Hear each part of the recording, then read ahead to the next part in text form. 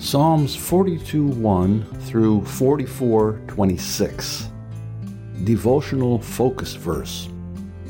As the hart panteth after the water brooks, so panteth my soul after thee, O God.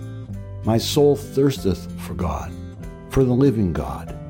When shall I come and appear before God? Psalm 42:1 and 2. Those who thirst for God will be satisfied. Jim Seeley proved that. Jim grew up being taught the Word of God.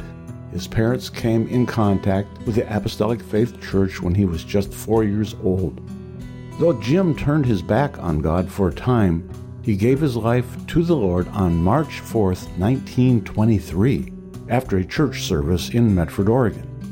Later, God sanctified him. Often Jim would testify about the thirst for God that sprang up in his heart when he was seeking for the baptism of the Holy Ghost. He said, "I sought for a long time, longer than I should have. I was so thirsty for more of Him. He would bless me abundantly and thrill me with His power, but I would get up and leave without an assurance of having received that experience.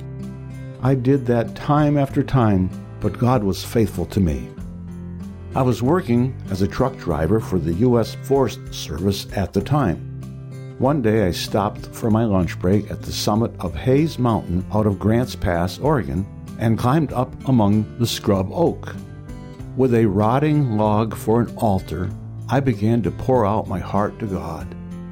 I did not get my baptism there, but I want to tell you, when I got into my truck, I was a thirsty soul.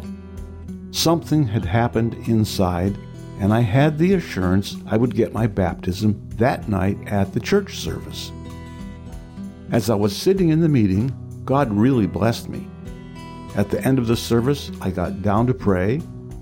I told the Lord, "If you will come down and bless me again as you have in the past, I am going to believe that you have rewarded my faith."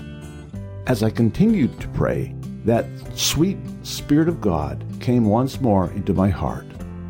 I just reached up by faith and took hold of God's promise. I can't tell you how I did it, but I did.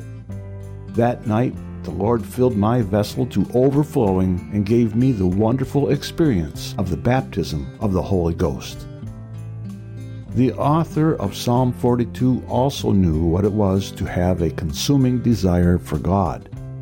In our focus verses, he cried, "My soul thirsteth for God," and compared his longing to a deer who instinctively seeks to slake its thirst at a mountain stream. Today, are you longing for something from God? Is there an insatiable desire in your heart to receive from Him? Be assured that God sees that desire, and in His own time and way, He will respond and satisfy your heart. Background information. Psalm 42. Psalm 42 is the start of Book 2 of Psalms, the Exodus book, which is comprised of Psalms 42 through 72. Bible scholars generally agree that this psalm was originally grouped with Psalm 43, forming one poem. The author of these psalms is unknown. It may have been David during the time of his flight from Absalom, when he took refuge in Mahanaim. See 2 Samuel 17:24. Along with 10 other psalms, this one is dedicated to the sons of Korah, who probably were temple musicians and assistants. Korah was a Levite who, according to Numbers 16:1 through 35, led a rebellion against Moses. He was killed, but his descendants remained faithful to God and continued to serve Him in the temple. Psalm 42 is a psalm of encouragement in times of spiritual depression. When God seems far away, it opens with an expression of desire for God.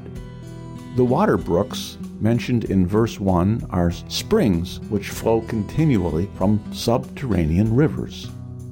The author's reminiscence in verse 4 of his former unrestricted access to the house of God lends credence to David's authorship and the setting described above. The refrain in verse 5 is repeated in verse 11 and also in Psalm 43:5. It expresses the psalmist's hope that his situation would be reversed by the help of God. Psalm 43. Psalm 43 is generally regarded as an extension of Psalm 42. In many Hebrew manuscripts, the two appear as one psalm. Although it is a continuation of the author's personal lament, the glimmer of hope in God grows stronger in these verses. In verse 1, the psalmist pleaded with God to judge or vindicate him. In the original Hebrew, this is a legal term. Though he felt far from God, he affirmed an awareness that his strength was in God.